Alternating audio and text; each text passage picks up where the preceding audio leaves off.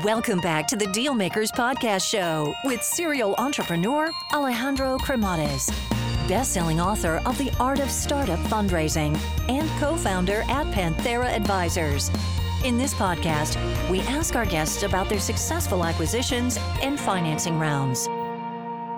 Alrighty, hello everyone, and welcome to the Dealmaker Show. So we have a very, very exciting founder today. You know, someone that has done it so many times. Oh my God, you know, I can even lose track. So again, you know, we're going to be talking a lot about building, scaling, financing, selling. You know, getting acquired. I mean, you name it. So without further ado, let's welcome our guest today, Chris Dean. Welcome to the show. Thanks, Alejandro. I'm happy to be here. So originally born and raised there in San Diego, you know, and I know that the family, you know, really likes surfing. So how was life growing up? It was great. You know, we had the world's smallest house, but it was on the beach and we were all crammed in there. I loved it. I went in the water every day for years. I live in San Francisco now, and the water is just a little bit too cold for me. You know, growing up in San Diego, it's warm. Here, it's freezing.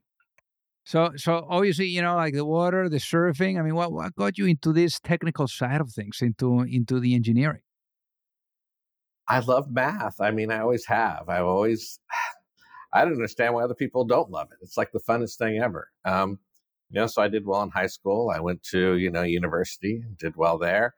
I, you know, was a physicist, and in the world of physics, I was the best computer scientist. And in the world of computer scientist, I was the best statistician.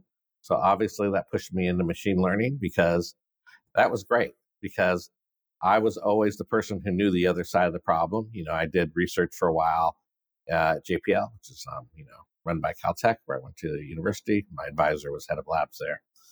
And that was a great experience. And I just loved that. That was maybe the best job I ever had, sitting alone in a room with a whiteboard.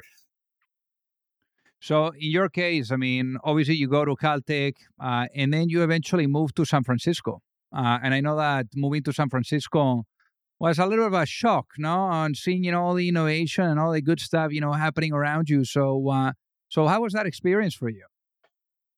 It was great. I mean, I was not prepared, that's for sure. My wife wanted to move up here to take care of her parents, and so I thought I'll do that until I decide, you know, where I want to go next. You know, maybe go down to Stanford, or, you know, once or more, somewhere like that. But I got a job at a startup. It was my first real job. I literally did not know what a startup was. I was the first employee there, and it was, you know, something that I was a subject matter expert in. It was this machine learning AI stuff, and we built a company around that. And it was very, very early. This is like .com days. And oh my gosh, is this a poorly run company?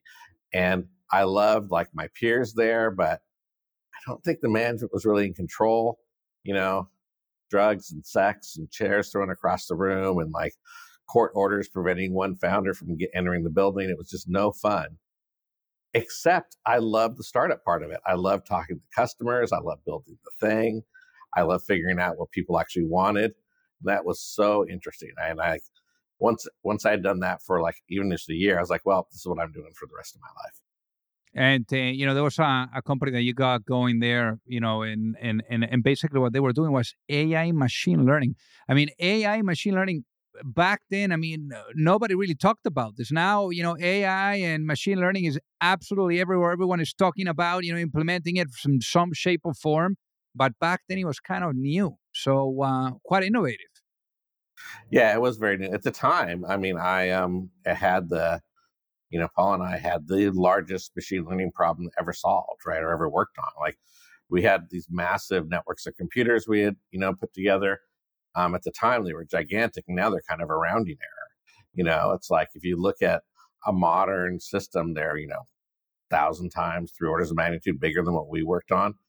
And it was super interesting, really fun. And I found the thing that was kind of the aha moment for me was that the quality and amount of the data were the thing, and less so the algorithm. And over time, I spent time looking for more and more data, more and more great data. And that's partly what led me to the job, is that they had actually good behavioral data. They had a lot of it. And that's why, you know, I thought, I can do this. So after this one, you ended up going to Baby Center. Now that was quite an interesting run because the company got acquired, but then the company that acquired you went bankrupt. So I guess how is it like really achieving the highs of everyone celebrating? Hey, we made it to the finish line, and then all of a sudden, boom! Like the whole thing comes crashing down. It was a ride for sure. So I loved the work at that first startup, that AI startup, but I realized it didn't actually tell me how to run a business. So I did what any scientist, engineer would do. I flipped some variables around. I said, okay, let's look for another startup, but something where the business model is completely obvious. And Baby Center, it was a magazine online about, you're pregnant, you're going to have a baby, or you have a newborn, how to take care of them. There's ads that says at the top of the page that say you should buy a minivan. That makes sense to me. I understand that business. I don't know if it's a good business, but at least I understand it. And that was an amazing experience. It was run by some really just superb product managers. And like you said, we got bought by eToys. eToys was perhaps less well run, but that IPO day, oh, it was so fun. I got those friends and family shares. It went from $20 a share to $80 a share. I sold it the first day, made $60,000. That was amazing. And on paper, I was worth many, many, many times that.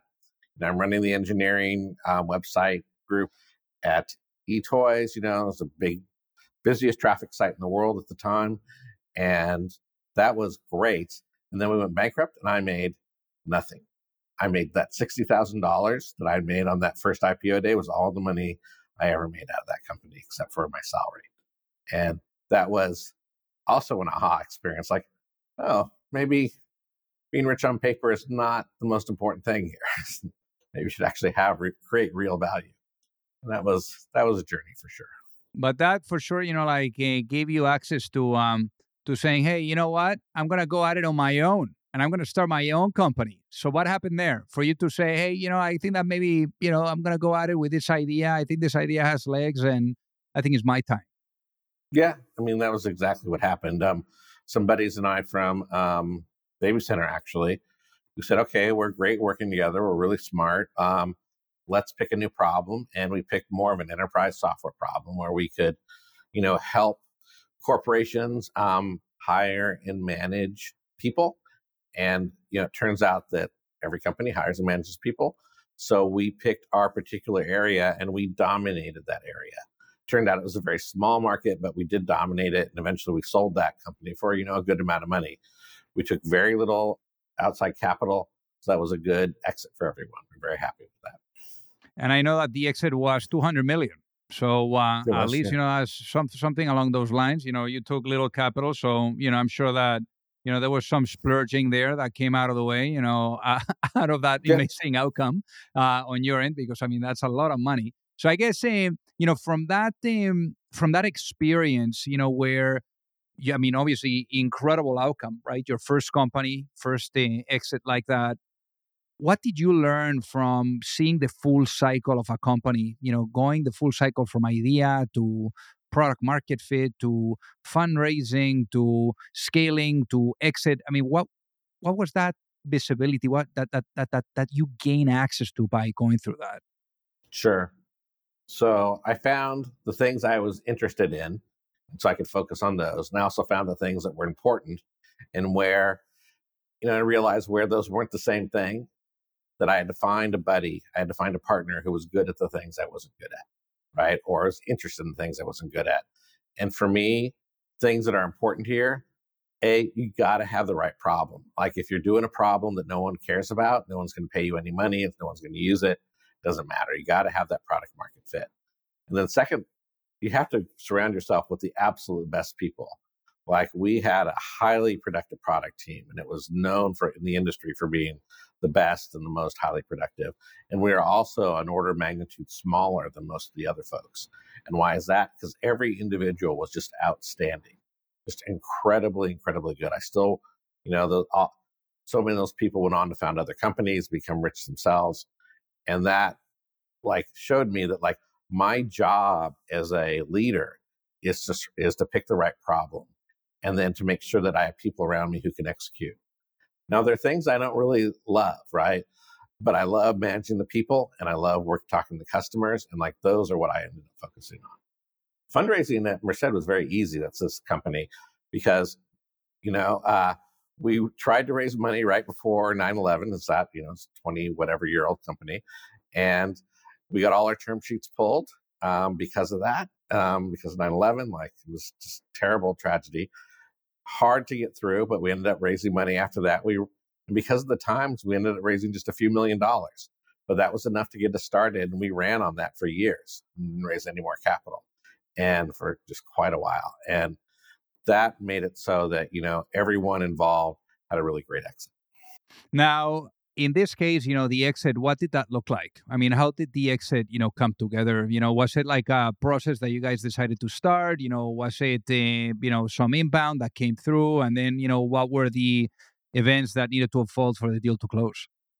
Sure. I mean, like a lot of these things, it wasn't out of the blue, really. It was, we had an existing partner who was bigger than us in an adjacent space, and they wanted to expand, and they knew that we were, the gold standard. So they approached us at some point and wanted to deepen the partnership. And then very soon after that, they made they made overtures to acquire us. And then it was pretty easy after that. There was negotiations and, we wanted a number and they wanted a number, but eventually we met in the middle and it was easy, right? And often these things are easy. This is to contrast that with the babysitter during the .com times where that was very different. And during the babysitter one, and I was not the founder there, so I was not like it's privy to this, but we had an offer from Amazon in hand back at Babysitter. And eToys came to us and offered us like many, many more times that offer. So we took the eToys offer. Maybe in retrospect, I wish we'd have done the opposite because, Amazon still seems like a pretty good company. And eToys is completely bankrupt. But when the Merced acquisition happened, it was pretty easy. It was very straightforward and, went fast after that. I would imagine that if we had said no for the Merced acquisition, there would not have been a second offer. We'd still be running that, which I think was smart of us to take the offer. Now, I guess after the acquisition, of Mercer Systems, you eventually went on to do some consulting, and you were also semi-retired, but then you came out of retirement. Now, one thing that is very interesting there is, as they say, an entrepreneur always an entrepreneur. And obviously now, you created another company. We're going to be talking about your latest baby here. But before that, I mean, you came out of semi-retirement to be the employee of another company. I mean, come on. Entrepreneurs are unemployable. So what happened? It's true. Well, they were very early. My buddy Dan was running this company called Standard Treasury. It's a banking software company. I know a lot about software. I know at the time I knew zero about banking. I had a bank account, that's all. But, he convinced me in the room and he said basically, look, they were having some founder drama. He was having some founder drama. He needed to replace his technical co-founder. Would I come in and run the technical group? And I'm like, no. But he could, but he did that thing that, you can do sometimes where he took me out for a 3-hour long, cup of coffee and he convinced me in the room. It's very hard to sell me in the room, but Dan did. And, I love the problem. And the more I learned about banking and, the U.S. banking system, the more I became more interested in it. And, that led me to take the job. He had a very small team, but it was a great team. And that was a mark of excellence to me. Like if the people you surround yourself with are great, then maybe there's something here. And so that was the reason. Hey guys, so pardon the interruption here. So I got to tell you that, for those of you that are either looking to raise money or you're looking to get your company acquired, you don't have to be alone. There's a lot of psychology that needs to be blended with strategy, with methodology, with process. And it's very hard. And already doing your business alone is super, super difficult. So I remember, back then when I was an entrepreneur, I kept really experiencing the challenge of either knowing or finding the right type of access to the right type of investors, or really understanding what was the right type of guidance, that would carry me through the process, whether it was with seeking money or with going through the acquisition.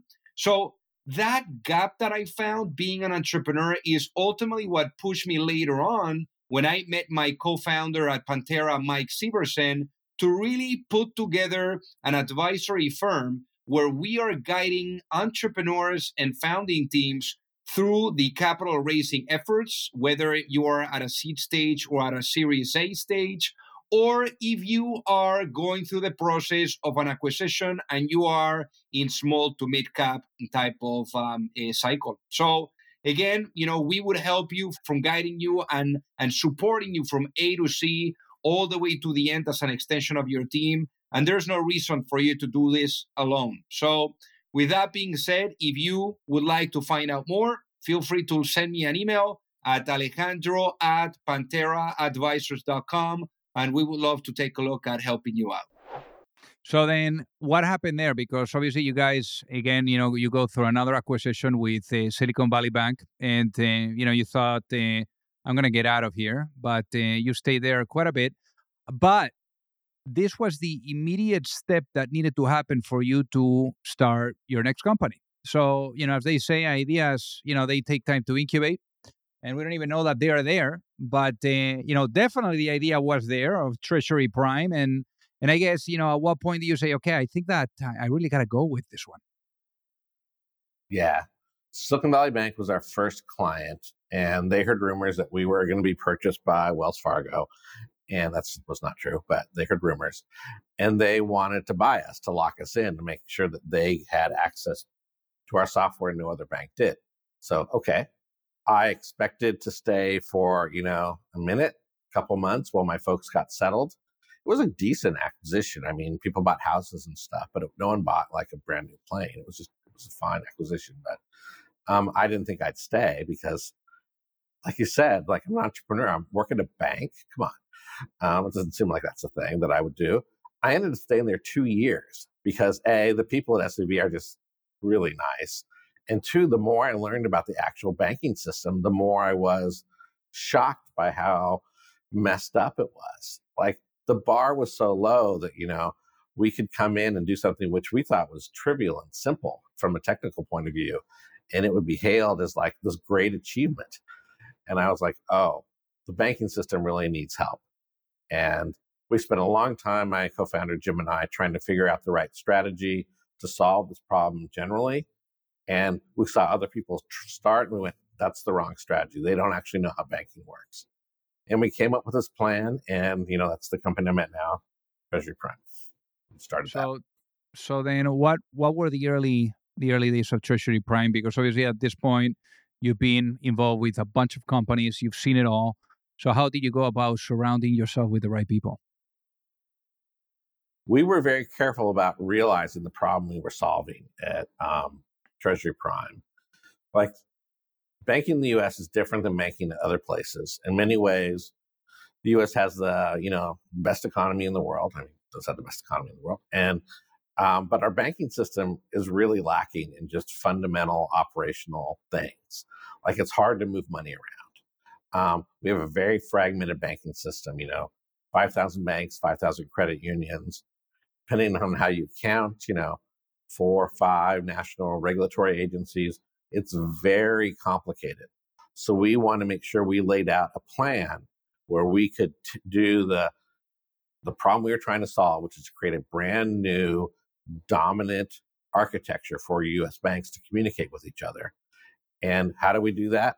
We said, okay, we went and we raised a seed round, and that was very easy because we were like, I said, look, we made a lot of money for you before. We can make money for you again. We're experts in the field. Here's our problem. And that was a very easy pitch. It was very, very easy to raise money. And we raised money for that. And I went and reached out to like the best engineers I know, and I know a lot. And I went out to the best people to manage the banks, and I know a lot of those. And we started from there. And we've been going ever since.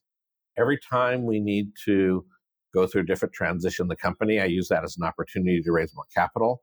It does mean that the seed stage company is very different than the Series A, which was very different than the Series B, which is now very different than the Series C company right now. And in your case, I mean, going from technical, because I mean, you've been a technical guy all along. Now Sure. you are more on the business side of things, as well. So how was that transition for you?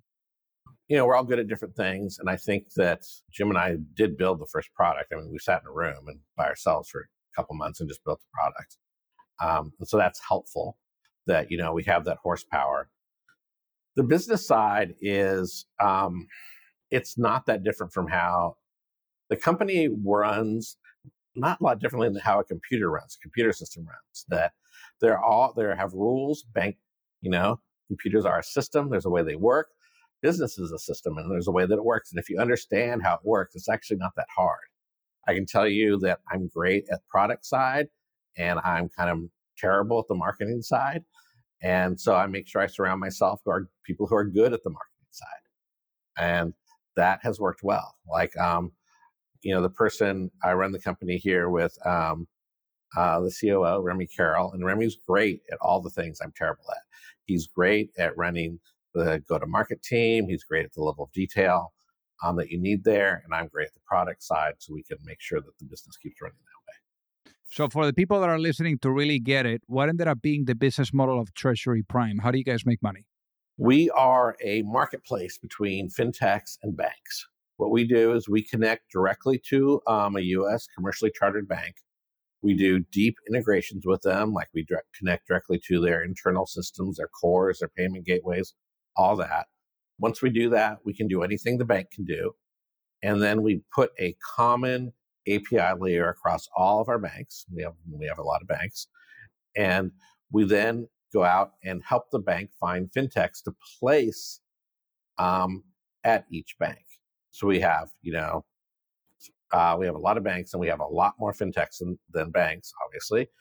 And we put them together because what we're trying to do is create an open banking standard across the U.S. And, we're doing that one bank at a time, but it's definitely working. We charge the banks to use our software. We charge the fintechs to use our software. If you want to open a bank account, we charge you for that. If you want to send a wire, we charge you for that. It's very much we're a platform, and you pay to use the platform. So in that regard, the fundraising journey for something like this is very unusual, right? It has been very unusual for you guys. How much capital have you raised to date for this? Oh, let's see, what is it? We're almost at 70 million, so not a ton. And why the process, of raising for something like this has been so unusual? Well, you have to go into this problem knowing that the banks are going to be slow. Is that there's a lot of players here. There's the fintechs, which are tech companies like us, like that you and I talk to every day.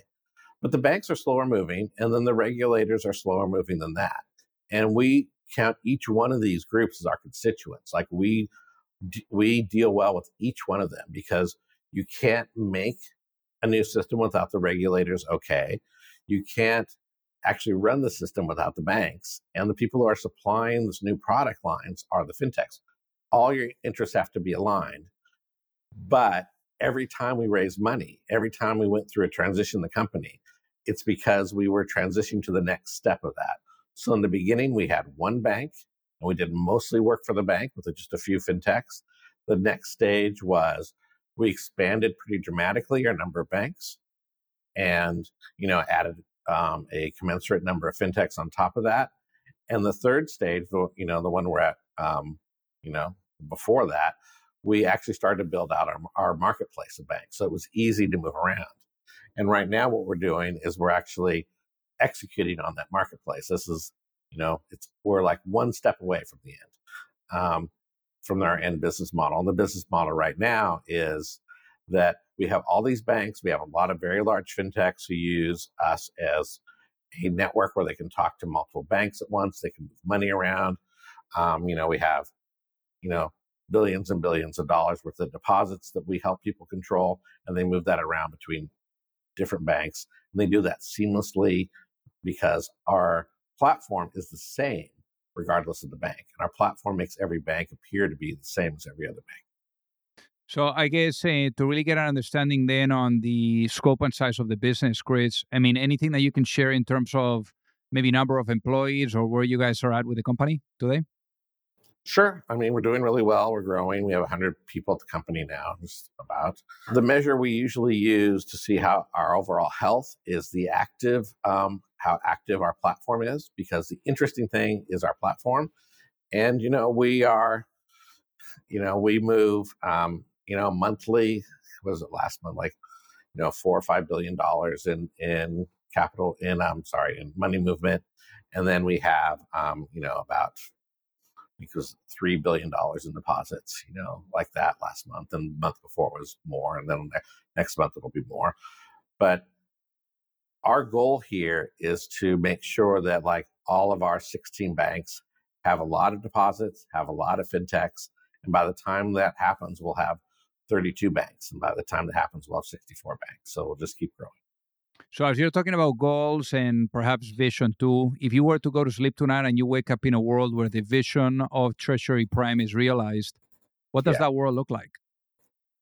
Oh, that's great. That means there are hundreds of banks, probably not thousands, but hundreds of banks on the Treasury Prime platform, and that there are fintechs that are on top of those banks that are making a brand new way that the US can actually run its banking system. That's the goal here. What we're trying to do is solve a government-sized problem. I don't think the banks are going to do it themselves. I don't think the regulators are going to do it themselves, so we will. The nice thing about that is that, it's that phrase, a rising tide raises all boats, that by making the banking system easier to use, making it simpler to do innovation, there's going to be things that are invented that we're not even imagining here, that the fintech explosion is just going to increase. So if I had all my dreams that there would be these banks that were running, that were controlling $1 trillion in deposits, because that's about 5% of the U.S. deposits right now. That seems a very reasonable number for fintechs to control, and that leads to a level of innovation that we're not even imagining now. In the same way that the internet led to a level of innovation that we weren't thinking about, that smartphones led to Uber and things like that. We can't even imagine what's going to happen, but you need a common platform to do that. As a side effect, whoever runs that platform is going to make an enormous amount of money, which is the pitch to all the investors. And in this case, I mean, we're talking about the future.